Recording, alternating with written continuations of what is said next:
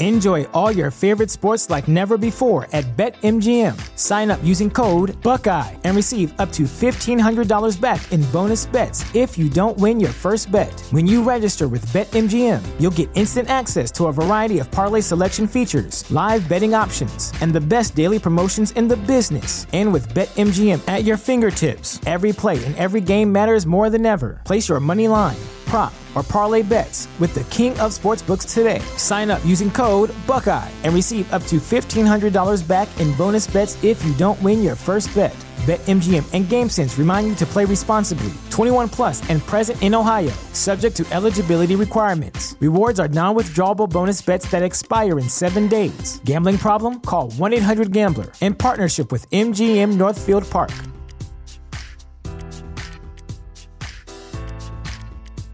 Say goodbye to your credit card rewards. Greedy corporate mega stores, led by Walmart and Target, are pushing for a law in Congress to take away your hard-earned cash back and travel points to line their pockets. The Durbin-Marshall credit card bill would enact harmful credit card routing mandates that would end credit card rewards as we know it. If you love your credit card rewards, tell your lawmakers, hands off my rewards. Tell them to oppose the Durbin-Marshall credit card bill. All right, there's a couple of things you need to know about me before we go any further into this podcast, be it this episode or the podcast in general. First off, there's nothing I like more than starting out an episode with a crisp, cool, ice-cold can of Diet Mountain Dew. Not a sponsor. Oh, yeah, that's the good stuff right there. Second thing that you need to know about me is that I am a huge fan of the Wheel of Time series by Robert Jordan. I am such a big fan that I have been talking about it quite a bit lately. I really haven't talked about it much here on Just Another Fanboy because I haven't read the books in a great long time, and I've just started rereading them, actually listening to them, the audio versions over on the Audible. And what prompted me to do that, of course, is the new Wheel of Time TV show that's coming on Amazon Prime Video on November 19th. Now, the reason I bring this up is because today's episode is about the Wheel of Time. It's actually about the very first book, The Eye of the World. Just last week, I did an episode over on The Streaming Fool. For those of you who don't know, I do another podcast called The Streaming Fool. You can find that at thestreamingfool.com. And that's a podcast in which I talk about all the TV shows and movies that I watch via streaming services. And I focus mainly on original stuff. So I'm not talking about just any old movie that might show up on frickin' Hulu or something. If it's a Hulu original or an HBO Max original or whatever, I'll talk about it if I watch it and enjoy it. Anyway, I did an episode last week about the Wheel of Time because they put a trailer out for the show and I watched it and I just had a big fanboy blowout in my brain and I had to talk about it. And then this week here on Just Another Fanboy, I'm talking about The Eye of the World, the first book in the Wheel of Time series. And then next week on Just Another Fanboy, I have something that's also Wheel of Time related. And I'm not going to spoil it. It's rather special. I'm going to be bringing somebody onto the show. I don't want to release. I don't want to talk about who that is just yet. Just in case, it doesn't happen. It falls through for some reason. Know that it's not anybody who's directly involved in the TV show or the books in any way. Just a fellow fan who is out there creating stuff, and they have created something based on the Wheel of Time, something that I freaking love. So we're going to get together this weekend and talk about what they created. We're going to talk about the books. We're going to talk about probably what we're looking forward to most on the show. And so, yeah, consider this kind of my countdown to the Wheel of Time. But most of my talking about the Wheel of Time show, of course, will be over at The Streaming Fool. So, I don't know. I just felt like that needed to be said for some reason. Everything that you're about to hear, everything after this part here was recorded a couple weeks ago. I actually finished the first book a couple weeks ago and immediately sat down and recorded my thoughts. And as I was putting it together, I just figured I should probably say something because if you follow everything I do, for example, if you're over there on Everything or Else, the only feed you're ever going to need because it's got everything that I do, then you're going to be like, well, he did Wheel of Time stuff last week, and now he's doing Wheel of Time stuff this week, and he's going to do more Wheel of Time stuff next week. What's going on? Well, that's what's going on. I'm a super fan. The show is starting up next week. This is part 2, you could say, in your countdown toward the show. It's kind of a crossover event with the Streaming Fool. Streamingfool.com. Here's the episode I recorded a couple weeks ago. Going to play a little bit of a little jingly music here, and then we'll get into the episode subsequently. I don't know. Here you go.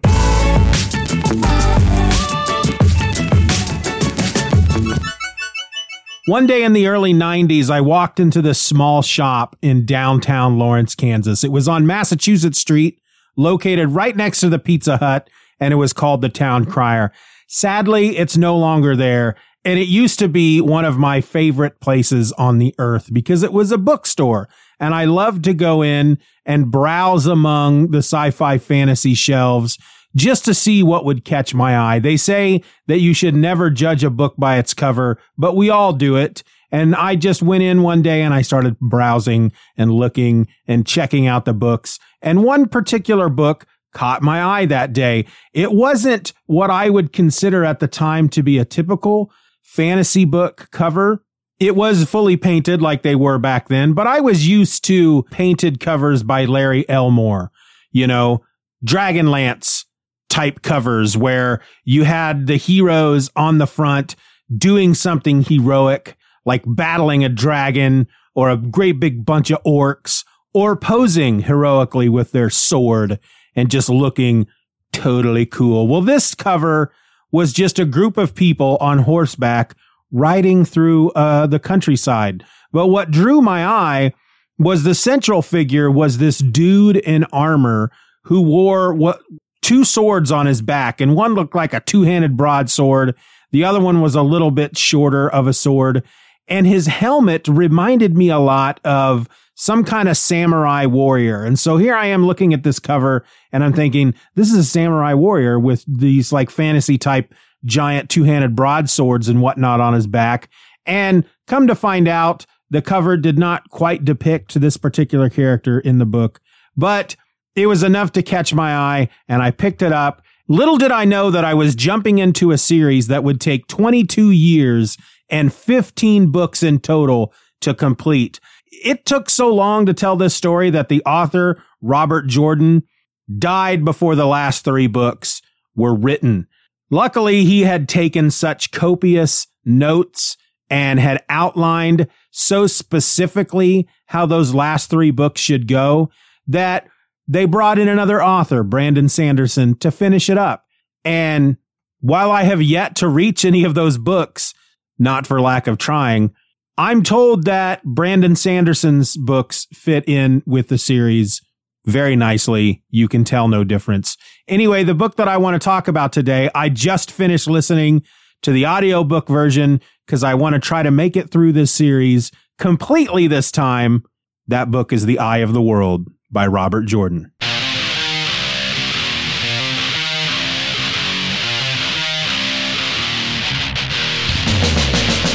Hello and welcome to another episode of Just Another Fanboy. I'm your host.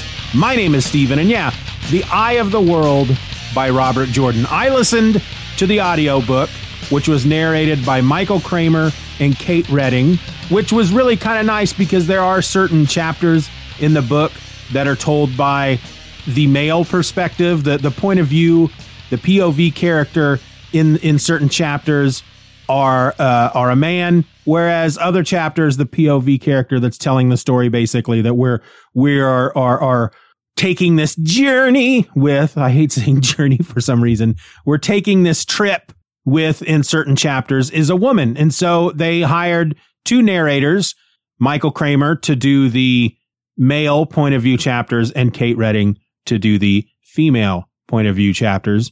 This book was 29 hours and 57 minutes to listen to. It's taken me almost 2 months because I don't have a lot of time to sit and listen to audiobooks. I find it's kind of funny.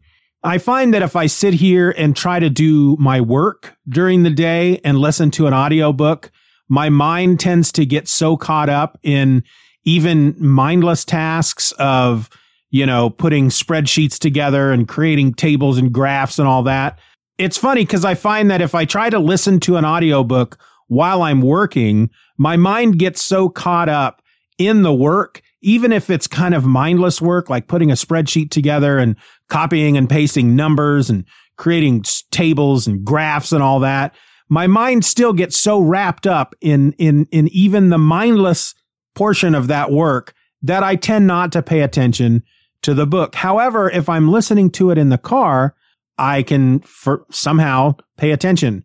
And I spend about 10 to 15 minutes usually a day in the car. And so I've been listening to this book like 10 to 15 minutes at a time. But I finally got it finished. I jumped back into the series because they have the new Wheel of Time television show that's coming to Amazon Prime that I'm really looking forward to. This series, which is called The Wheel of Time, is literally my absolute favorite fantasy series in the world, even though, again, I've never finished it. Let me try to explain. So back in 1990, I run across this book, The Eye of the World. I sit down, I read it, I fall in love with it. I wait until the next book comes out, which was November of 1990. Heck, the second book might have already been out by the time I read the first book. The third book comes out in 91. They tend to come out fairly regularly after that. But I found that as I got further into the series, so for example, book number 5 came out in October of 1993. Book number 6 came out in October of 94. And then book number 7 came out in May of 96. So around that time, I finished book number 6, for example. And then when I get to book number 7, I start reading and I've kind of forgotten a lot of what happened in those previous 6 books. So I felt I had to go back and start it over. And that's exactly what I did. I started over and I read all those 6 books in a row, read book number 7, and then book number 8 didn't come out until October of 1998, over 2 years later. And again, when that book came out, same thing. I felt like I had to read the books over. And so I read through the series a third time. And it just kept happening all the way up to Crossroads of Twilight, which is book number 10 that came out in January of 2003.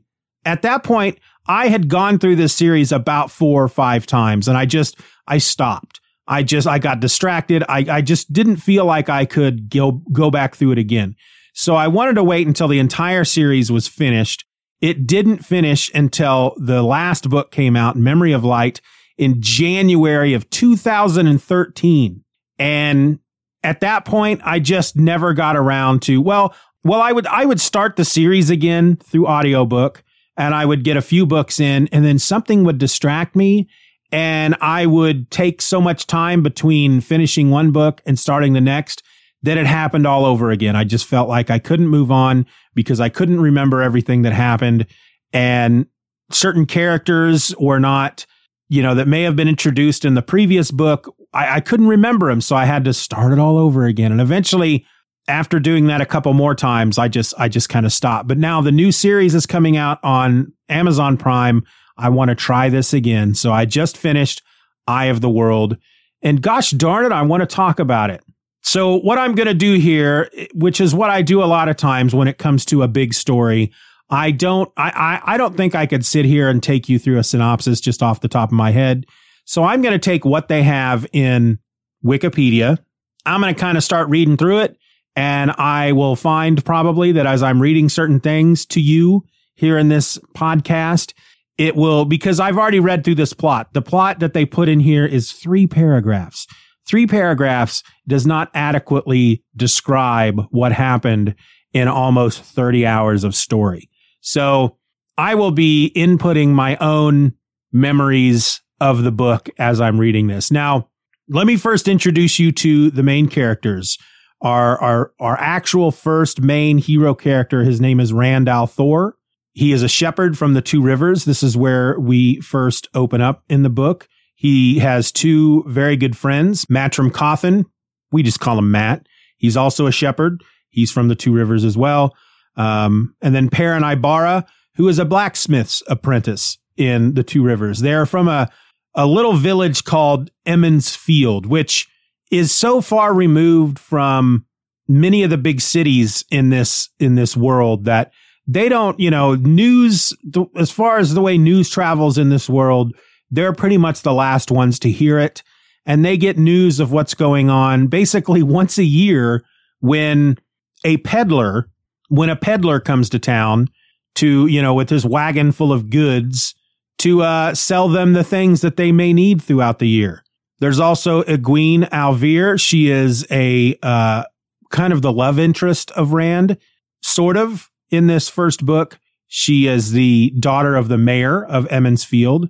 And we've also have Nynaeve Almira. She is the wisdom of Emond's Field. Basically, she's like a healer slash, think of her as the doctor of Emond's Field, but she's also supposed to be able to listen to the wind and predict weather that's coming up. And she's kind of a leadership figure along with the council. There's a council of elders, basically the mayor and various other men sit around and they make decisions. And then there's the women's council, I think, as well. She has the youngest wisdom that's ever been chosen for Emond's Field. She's just a little bit older than Rand and Perrin and Mat and Egwene, who at this point you kind of get the idea that Rand, Perrin, Mat, and Egwene are teenagers. Because as the book opens, it's Winter's Night, I think is what they call it. They're about to have this festival. Think of it kind of like Christmas. And it's a big village festival that they have every year. And one of the things that happens during this festival is that women who have come of age braid their hair to show that they are now of age to marry. And Egwene has reached that point, and she is during the celebration, she will braid her hair, and then they will do this. There's some kind of ceremonial dance type thing that they do around this pole. Anyway, we don't get to see that in the book, so I'll get to why here. So let me just start reading from the plot here, The Eye of the World. So The Eye of the World revolves around protagonists Rand al'Thor, Mat Cauthon, Perrin Aybara, Egwene Alvear, and Nynaeve Almira. After their residence in Emond's Field is unexpectedly attacked by Trollocs and a Myrddraal. So here's where I'm going to deviate from what they're talking about here. So as the book opens, we meet Rand al'Thor, and he's with his father, Tam. Rand's mother has passed away. They have a sheep farm out in the country. They are traveling the main road to Emond's Field for this celebration, this festival type thing. Rand at one point sees a man off on a hill watching them, and seeing this man gives him this very deep, dark sense of dread. And he also notices that the man is cloaked and hooded, so you can't see his face, but the cloak does not move at all in the wind. The wind does not make the cloak move in any way. And when he tells his father, hey, there's a guy over there watching us, Tam looks and the guy is gone. Well, Tam just kind of laughs it off because they're coming out of winter, right? It's supposed to be the last days of winter. Spring is supposed to be coming, but winter has lasted longer than it normally does. Crops that should be growing are not growing.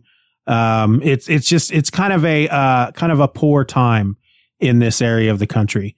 And so they get to the village. We meet Mat, we meet Perrin.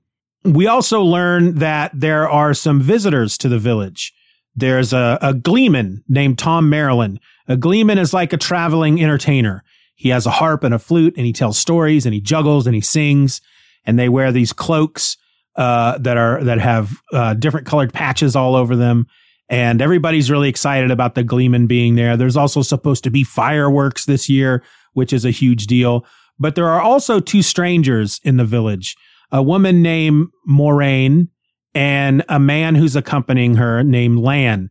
Moiraine seems very ladylike. She's described as some of these kids who are telling Rand about the stranger in town. The Lady Moiraine, she's a rich lady, and Lan is very much a warrior type, and he has a sword on his back, and he's the guy that we see on the cover of this book, but he doesn't wear all this armor, and the sword that he has is more of a katana. basically. There's a lot of Eastern influences in the story of this book.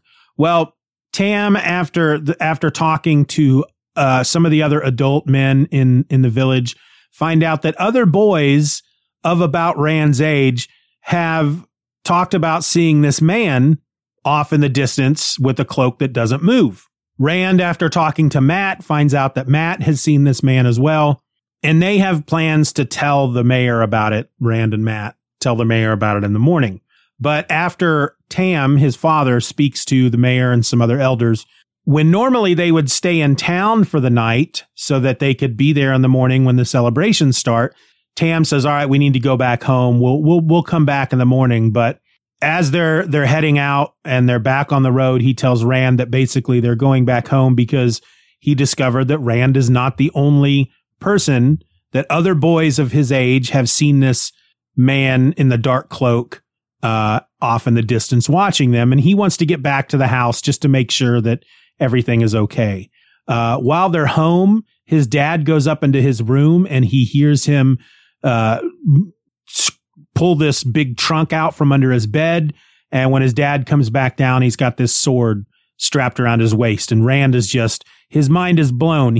Nobody in the Two Rivers, or in Emond's Field, much less the Two Rivers, have ever thought of owning a sword unless they were a member of like the Watch for one of the larger villages in the area. And his dad has one, and it kind of blows his mind. Well, they are suddenly attacked by these creatures that they refer to as Trollocs.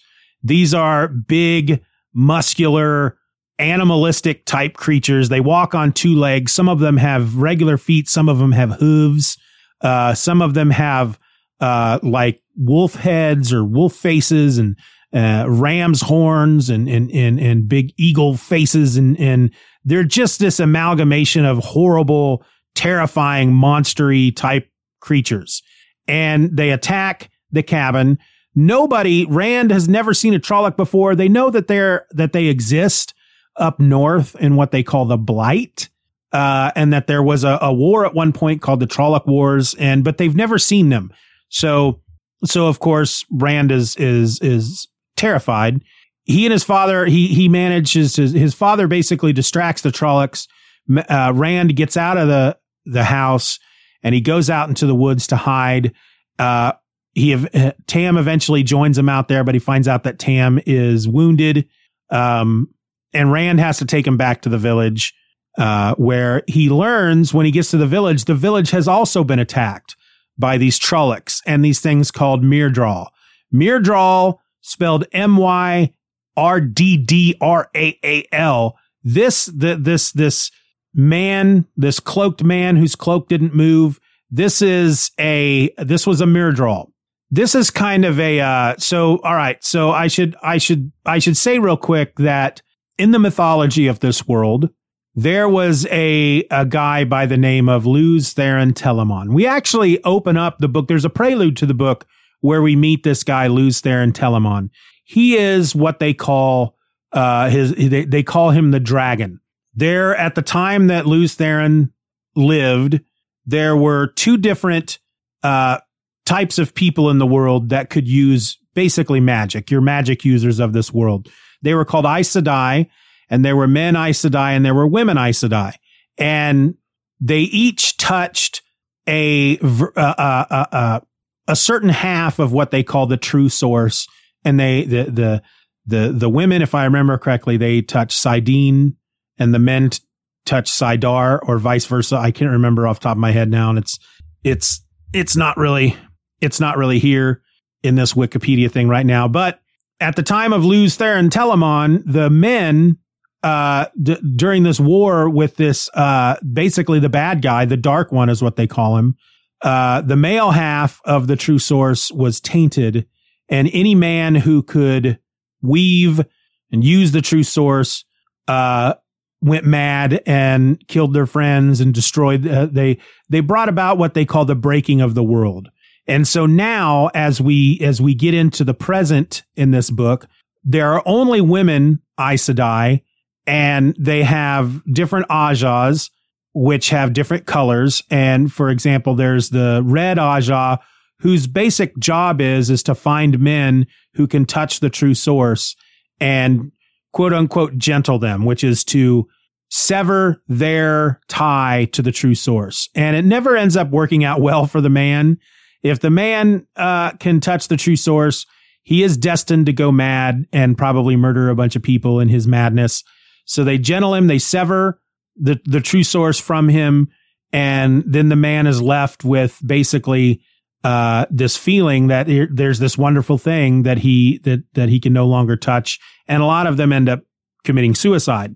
So there was this war with the Aes Sedai and this guy, the dragon, who was someone who could touch the true source and could weave the power, and he went mad, and they called him Lews Therin Kinslayer because he ended up killing his family and in his madness. And anyway, during this war, the Dark One was trapped.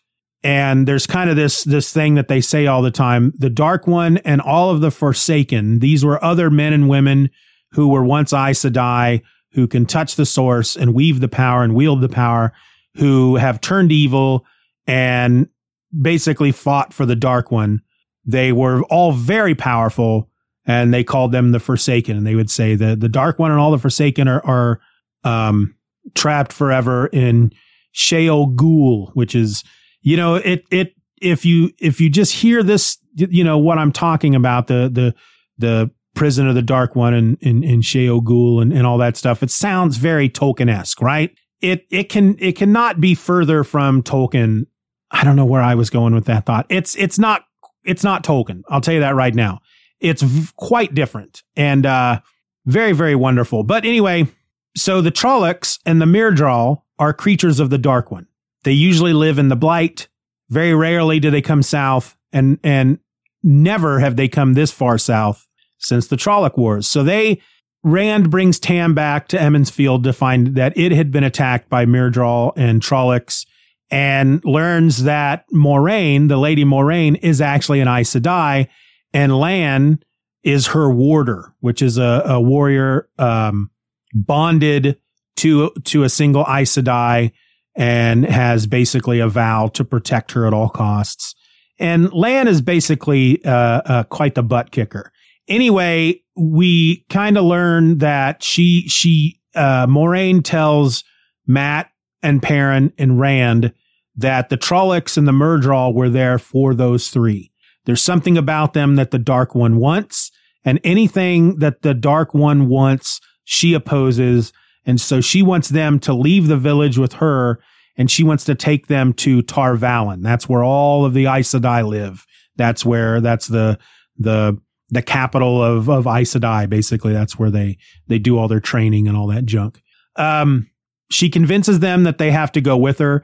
Tom Merrilin joins them because we learn that at one point he had a nephew that it was discovered he could touch the true source, and he was gentled by Aes Sedai, and it didn't go well for him. And he always vowed to always try to help other young boys who might get mixed up with Aes Sedai, and so he decides to go with them.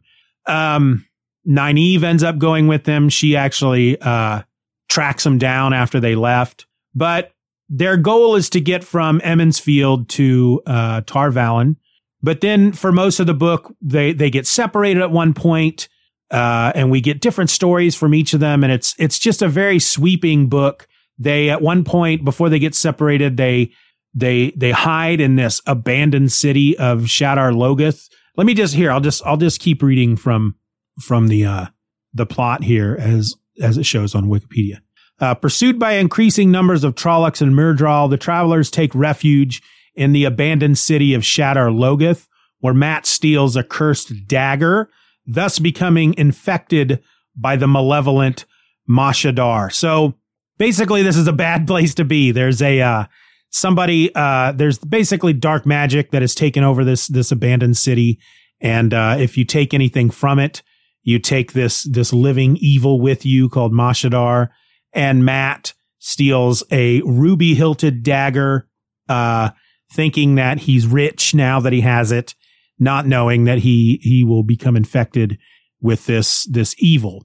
While escaping the city, the travelers are separated. Rand, Mat, and Tom travel by boat to a town called Whitebridge, where Tom is lost because a Myrddraal shows up to capture them, and Tom basically sacrifices himself by attacking the Myrddraal, which is something that even warders are one-on-one are sometimes not a match for Myrddraal, and Tom is just a gleeman.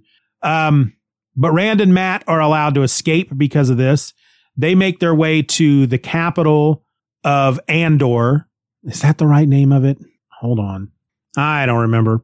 It's basically the capital of the country that they live in. And that's where the Queen lives, Queen Morghese. So Rand and Mat find their way to Caemlyn. Rand ends up meeting and befriending a creature called an Ogier, which is a being that is about twice as tall as a human. They are very long lived. They live 2, 3, 4 times longer than humans. So they are very, don't be too hasty is what they say a lot. And they live in these areas of the world called steadings, which if an Aes Sedai goes into a steading, they can no longer touch the true source. And the Ogier are kind of bound to their steading. They can leave, but if they're away from their steading for too long, they get something called the longing and are forced to go back to the steading. Rand meets one of these. His name is Loial, and he is he's like 90 years old, but he's pretty much a teenager when it comes to Ogier.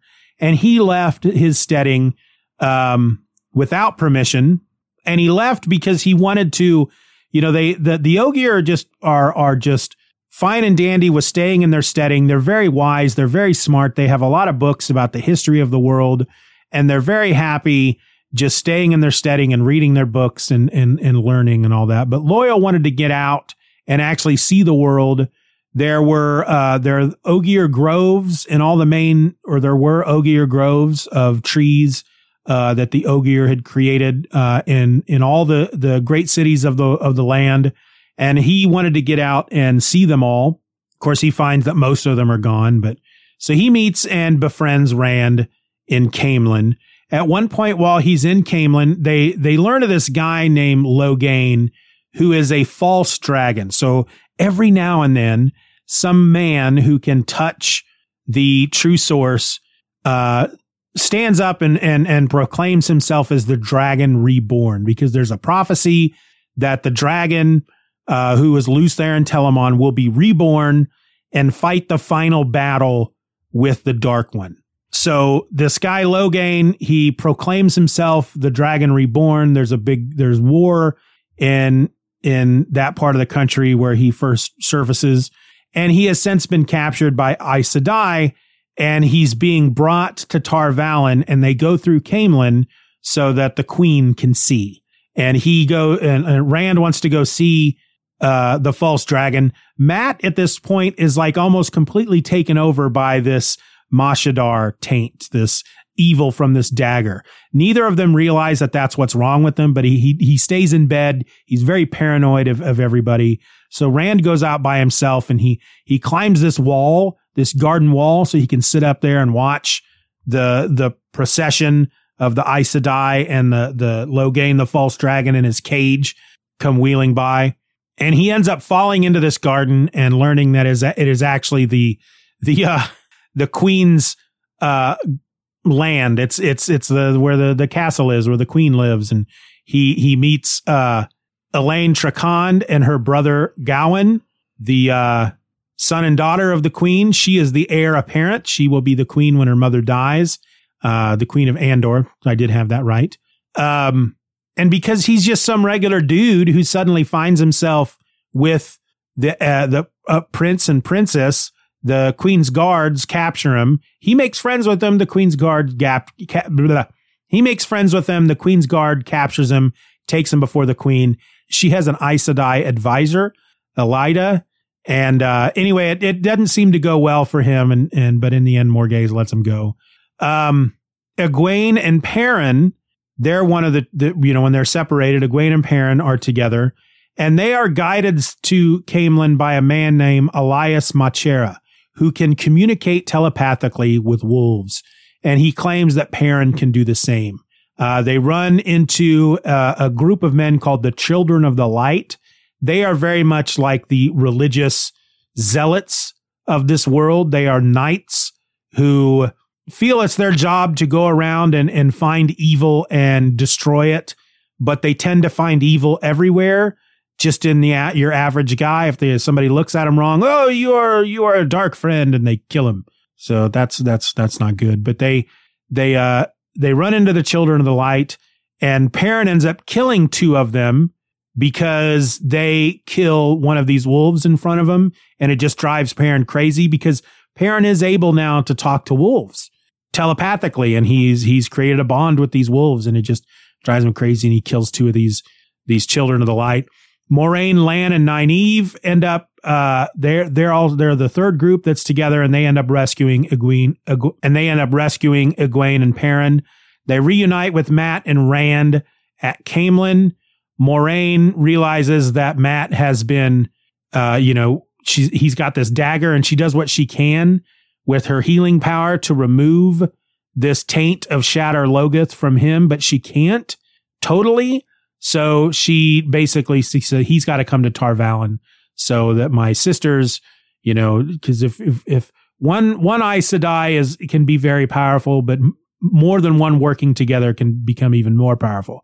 We also learned that both Nynaeve and Egwene can touch the true source, and they are also going to end up going to Tar Valon to learn to be Aes Sedai. Well, at this point, Loial warns Moiraine of a threat to the Eye of the World. This is a pool of Saidin that was untouched by the Dark One's influence. So Saidin is what the men Aes Sedai, that's the half of the source that they can touch, and it was tainted by the Dark One, and it makes all the men Aes Sedai go crazy. But there is a pool of it in the Eye of the World that is, as this says, untouched by the Dark One's influence. So she realizes that the Dark One basically has plans to what the warning is that he's going to blind the Eye of the World. And she realizes that they have to go there now. They can't go to Tar Valon. They have to go there. That's where the threat is.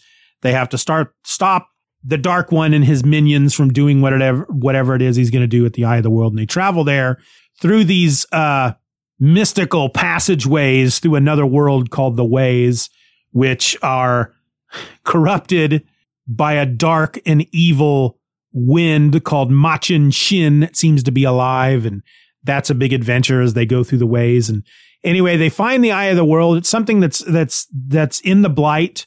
It's something that you can't just go to. You have to. It's revealed to you by this guy called the Green Man, who is a dude who's twice as tall as an Ogier, and he's made out of plants, and he protects the Eye of the World. And you have to have great need to find, so for the Green Man to want to show you where the eye is.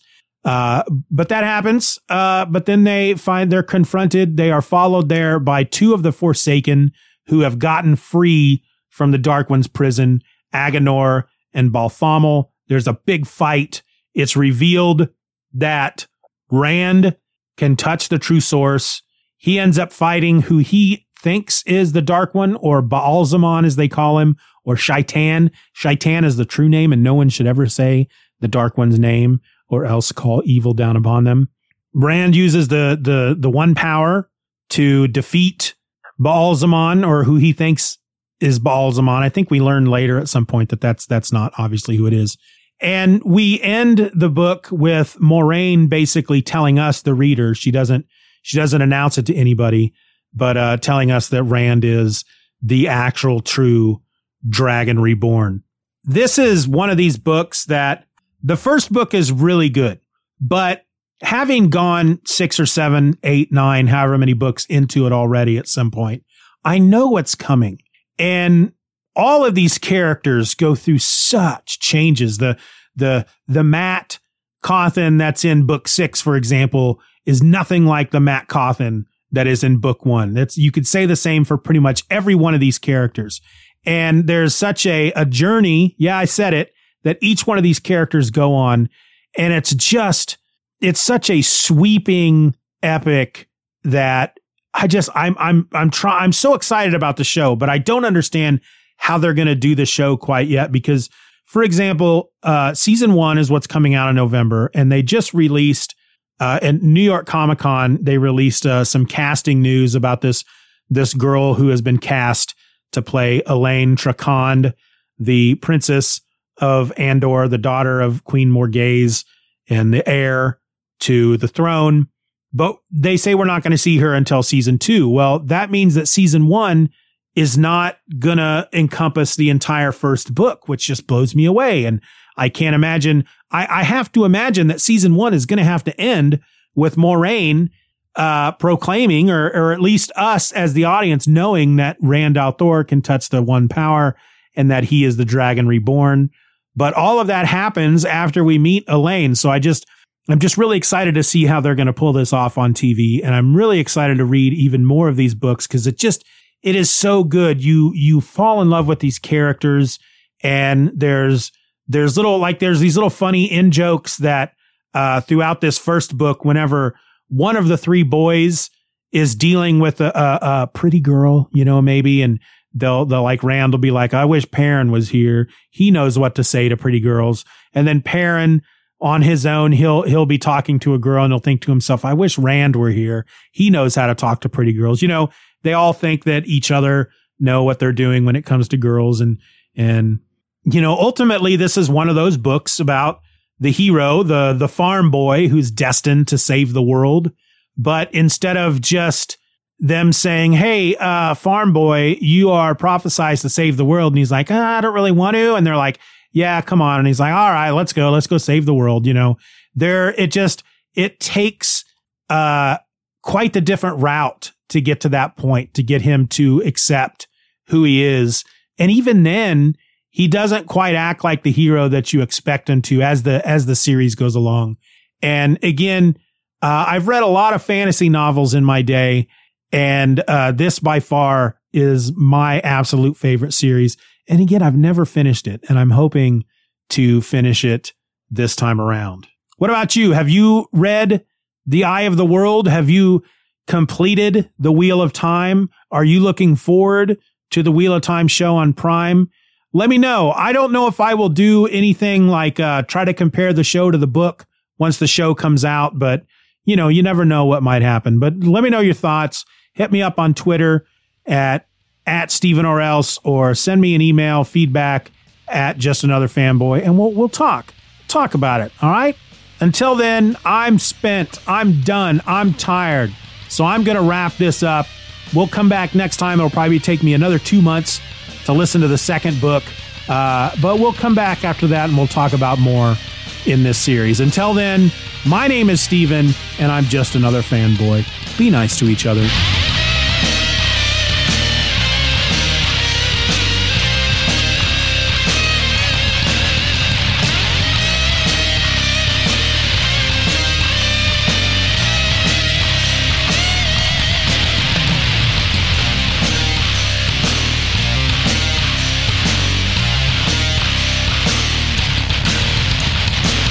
Bye-bye, Daddy. Bye-bye, Daddy. Good job.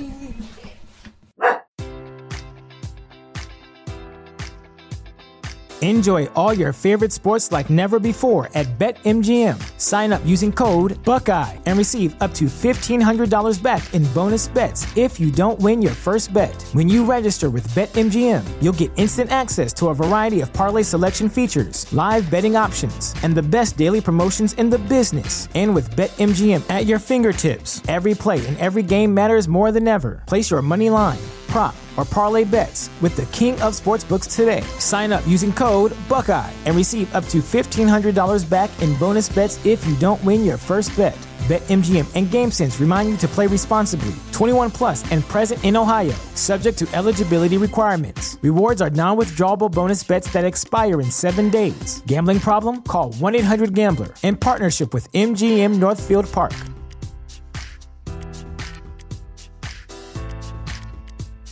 Say goodbye to your credit card rewards. Greedy corporate mega stores, led by Walmart and Target, are pushing for a law in Congress to take away your hard-earned cash back and travel points to line their pockets. The Durbin-Marshall credit card bill would enact harmful credit card routing mandates that would end credit card rewards as we know it. If you love your credit card rewards, tell your lawmakers, hands off my rewards. Tell them to oppose the Durbin-Marshall credit card bill.